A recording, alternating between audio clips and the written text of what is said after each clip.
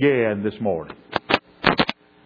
John records for us the statement of Jesus that is the basis for our lesson.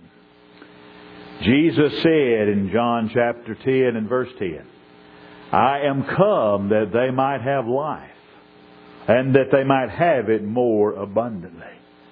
As we've said for the last several weeks, Jesus Christ wants us to live a plentiful, copious, rich, and bountiful life.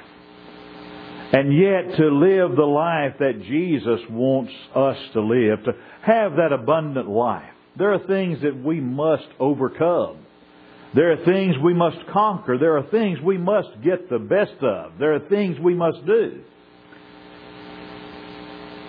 When you get right down to it, one of the things we must conquer, one of the things that you and I must do, is restore joy in our lives. When you think about it, and you think about the folks you meet at Walmart, at the courthouse, at the ball game, you run into a lot of people that it just seems like they've lost their joy. You run into so many people that they've got a face that's so long it looks like they've been trying to suck oatmeal through a straw. I mean, you get a mental picture of that. You got a straw and you got oatmeal going. And that's what folks look like. Because there's no joy in their life.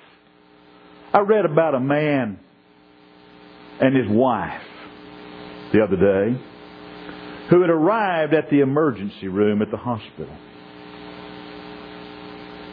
Both of them were victims of gunshot wounds. It seems the husband had, that morning he woke up late for his very first day on a new job. And the reason he woke up late was his wife had failed to set the alarm clock. So he did what any sane and sensible man in that position would do. He shot her in the arm. Well, his wife wasn't going to let him get the best of her, so she goes into another room, she gets a shotgun, and she comes back and she shoots him in the arm. Well, they're in the pre-op unit at the emergency room.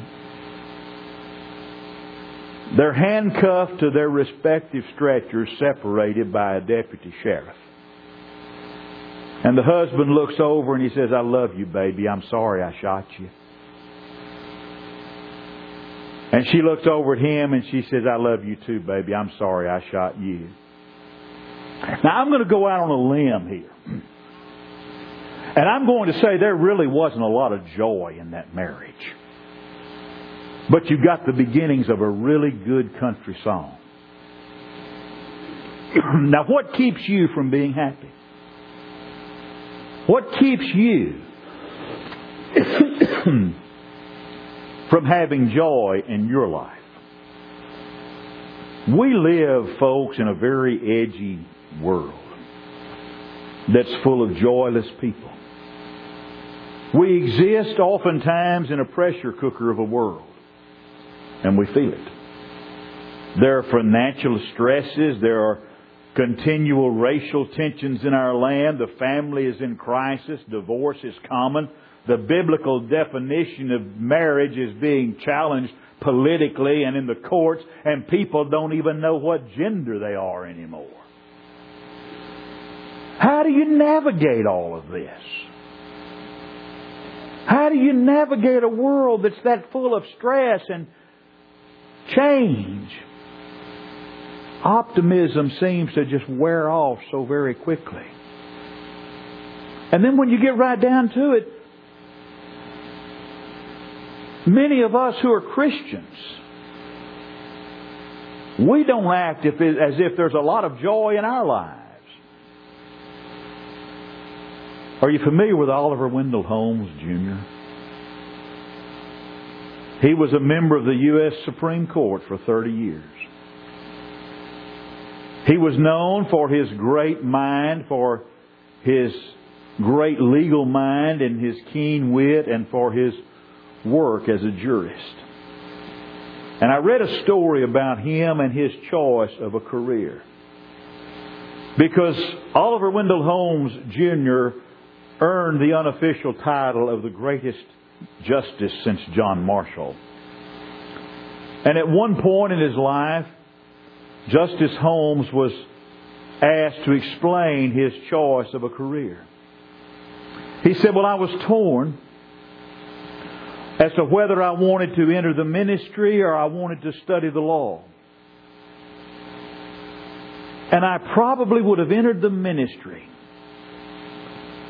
if certain clergymen that I knew had not looked and acted so much like undertakers. That, folks, is a sad commentary on the ministry. And a sad commentary on its outlook on life. Because it's a lot like the little boy that went to church one Sunday morning. The little one kind of like Jameson back there. A good little boy for the most part. Quiet and well behaved. Didn't cause any problems. Every once in a while, though, he would stand up in the pew. And standing up in the pew, he would turn around and look at the people behind him and smile. And you know what? That little boy's smile was infectious. And everybody behind him would soon start smiling back at him. And everything was going well and just fine until his mother realized what he was doing. He was standing in a pew in church, turned around smiling at people. And when she saw what he was doing, she grabbed him and set him down in that pew and twisted his ear a little bit and said, "You sit down, you remember you're in church." And he started sniffling and crying, and Mother said, "Now that's better." Maybe we're too much that way sometimes. Personally, I think it's kind of sad that so many folks have the impression that when we come to church, it's all gloom and doom and there's nothing here to really bring joy into our lives. Our attitude in the worship and our attitude in our daily lives has an effect upon how people perceive us as Christians. And it has an effect on how people perceive Christianity and the church. If all they see is a long, frowning-faced religion that does absolutely nothing, what are they going to think about Christianity? When I read this book and I read about my Lord and my Savior, Jesus Christ, I don't see Jesus as a long-faced, foot-sliding, shoulder-drooping, slow-talking, depressed man. Why would crowds be attracted to someone like that? I see the Christ of the Gospels. I see Jesus as an enthusiastic, dynamic man full of joy and cheerfulness and charisma. And if the crowds were attracted to Jesus while He was here on this earth, doesn't it make sense that they would be attracted to people that lifted Him up today? Given a choice, I think all of us would want to be around people that are positive and want to be around people that are upbeat. Be honest with yourself. If you had a choice right now of being around someone that had a smile, or somebody that looked as if they'd been weaned as an infant on a sour pickle, who would you most likely pick? Myself, I'd pick the smiley person every time. The point is, there are some difficult people in this world. And we've all had to deal with them. And a lot of folks we meet in this world need an attitude transplant. Because there's some things I've never been able to get my head around. Concepts I can't get my head around. I can't wrap my head around the concept of a grumpy Christian.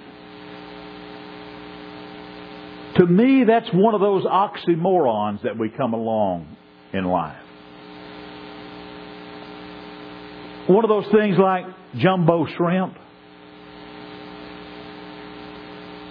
military intelligence, an honest congressman, or my personal favorite, bring me a plastic glass.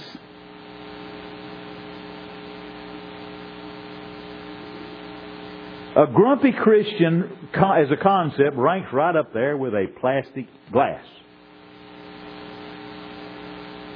It's either plastic or it's glass. I want us to think this morning, really, for a few minutes about living abundantly. I want us to think about restoring our joy. Isn't that something we should want to do as Christians? Shouldn't we want to focus on restoring our joy? Becoming joyful to the point that those that we meet would want some of what we've got? What is it? What is joy? Joy is the evidence of God living in us. If God is in our heart, if Jesus is the Lord and Master of our life, the joy of the Lord is going to show in us. Now let's don't make a mistake and confuse happiness and joy, because that's what we do a lot of times. Happiness is something that depends on circumstances. Happiness depends on what happens to you. So if all the circumstances are right and the moon and the stars align just perfectly in your life, you can be happy. Joy comes from inside. When David wrote that beautiful 51st Psalm, David had lost his joy. You see, when David wrote the 51st Psalm, David had sinned. He's perhaps one of the most spectacular failures in the Bible. Remember the story we all hear first about the young boy David picking up the 5 little stones in his sling and killing the Philistine giant Goliath. That's one of the first stories we learned as children in Sunday school. We know that David was a poet, composing more of the Psalms than anyone else. And though David was a man after God's own heart, David was also very human. His failure was one that started off so simply. He was tired. And being tired, he chose not to accompany his men and go out to battle. And then he chose to let his eye linger a bit too long on something he shouldn't have. He noticed a beautiful woman by the name of Bathsheba taking a bath.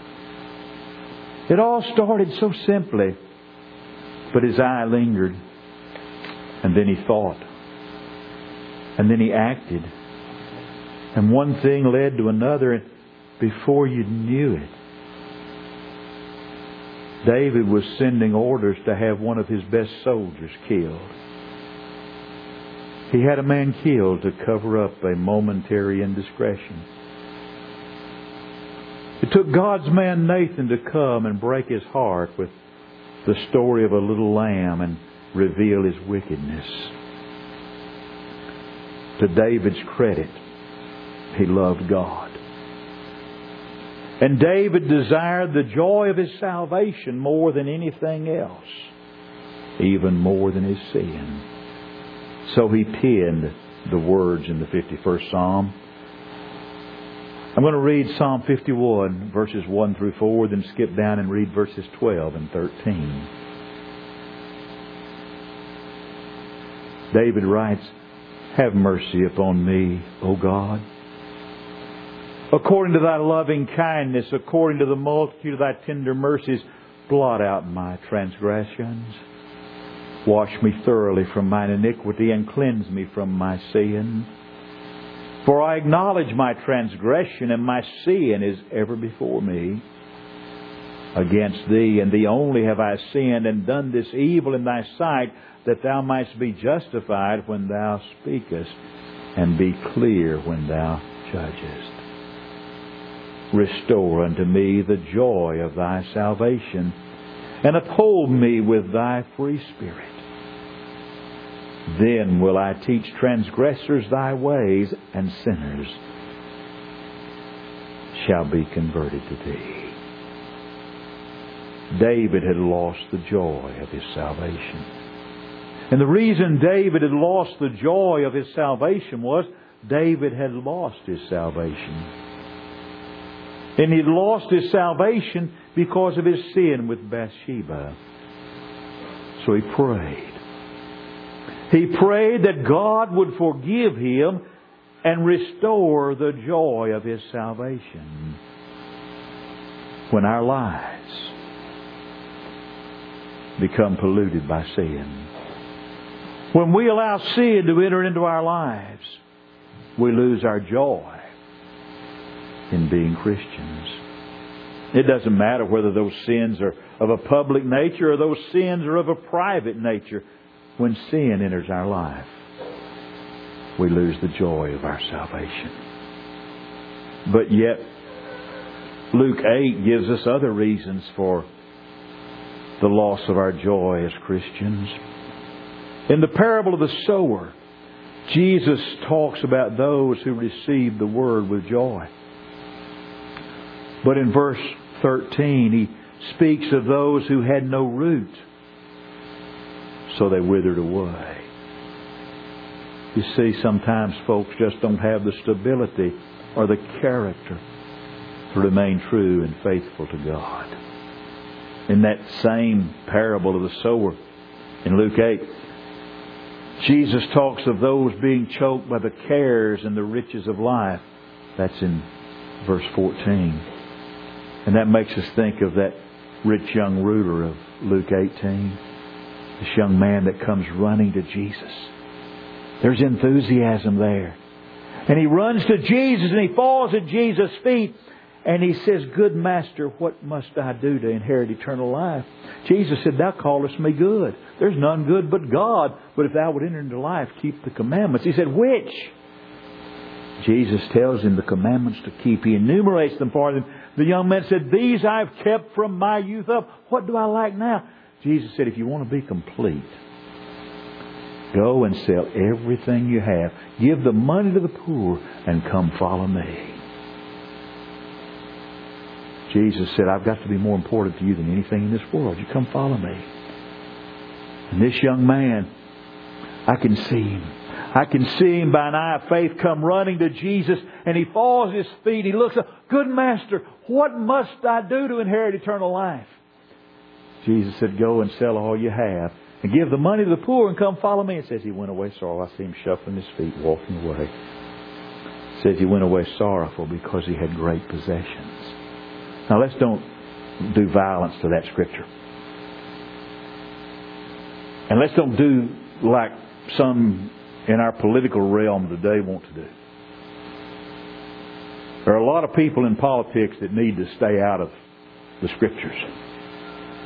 Because it sickens me to see people today who know little or nothing about the Word of God, to try to take that passage of Scripture and use that passage of Scripture to justify social re-engineering and wealth redistribution in our world today. Because that's not what Jesus is talking about. Jesus is telling that young man, "I've got to be the most important thing in the world to you. And if your riches are more important to you than me, then you won't be able to enter into life." Luke chapter 8 tells about others where the seed fell. They were choked by the pleasures of life. That makes us, of course, think of Demas. The young man that's first mentioned in Philemon 24 as a fellow laborer working shoulder to shoulder, side by side with the Apostle Paul. And then in Colossians 4 and verse 14, he's just mentioned as having his name on the roll. And then Paul tells of his pathetic end in 2 Timothy 4, where he says, Demas has forsaken me, having loved this present world. So different from Moses. Moses is mentioned in Hebrews 11 as a part of faith's hall of fame. And it says in verse 24, Moses, when he was come to years, refused to be called the son of Pharaoh's daughter, choosing to suffer affliction with the people of God rather than enjoy the pleasure of sin for a season. It says he had respect unto the recompense of the reward. Moses turned his back on all the pleasures and all the riches that Egypt had to offer because he wanted to serve God. Through the years, I've seen folks that have been members of the Lord's body for a long time start to feel a little secure and become indolent. And when folks become indolent comes the slipping away of the joy that came with the work. Sometimes we lose the sight of the importance of our salvation. And the cares of the world seem far more important to us than the joy of our salvation. And sometimes we need to go back to the fundamentals and realize what we were saved from and what we're saved to do. What did David say in that 51st Psalm? He said, restore unto me the joy of thy salvation. We need to internalize that just like David did. David didn't say, Father, restore unto Israel the joy of their salvation. He didn't say they need salvation. He realized that he himself needed the joy of his salvation. You ever heard somebody's a member of the Lord's body say, well, you know, they just don't give like they ought to. Well, they just don't have any enthusiasm. Well, they just don't do anything around the church. Well, they don't, and just put something in the blank there. We don't need to say they don't do this, they don't do that. What about me? Restore unto me the joy of thy salvation.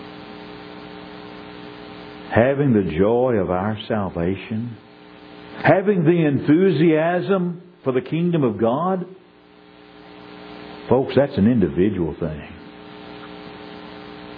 When the final judgment comes and I stand before God,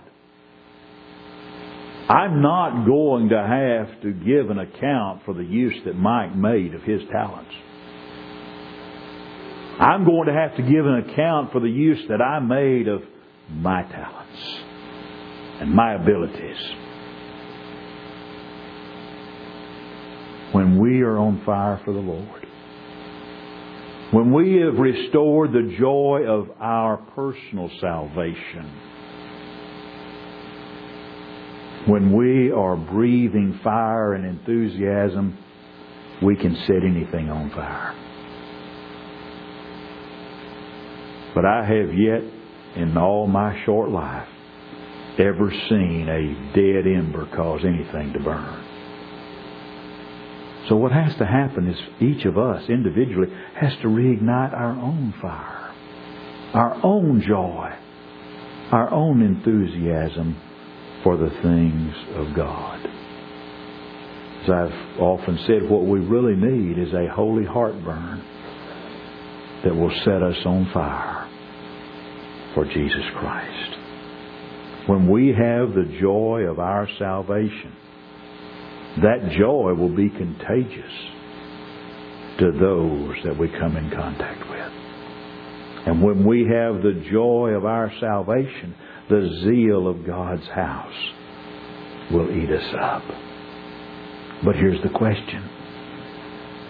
Do you have the joy of your salvation this morning? Or do you need to say with David, restore unto me the joy of thy salvation? Maybe you need to, for the very first time, put Jesus Christ on in baptism. Or maybe you need to just say, I have sinned. As David said, forgive me, Father, for I have sinned. And you need to say with David, restore unto me the joy of thy salvation. Just know this. If Jesus Christ is not the Lord and Master of all of your life today, He's not Lord and Master at all in your life today, don't leave this building without Jesus being Lord and Master of all of your life. It's His invitation as we stand and watch.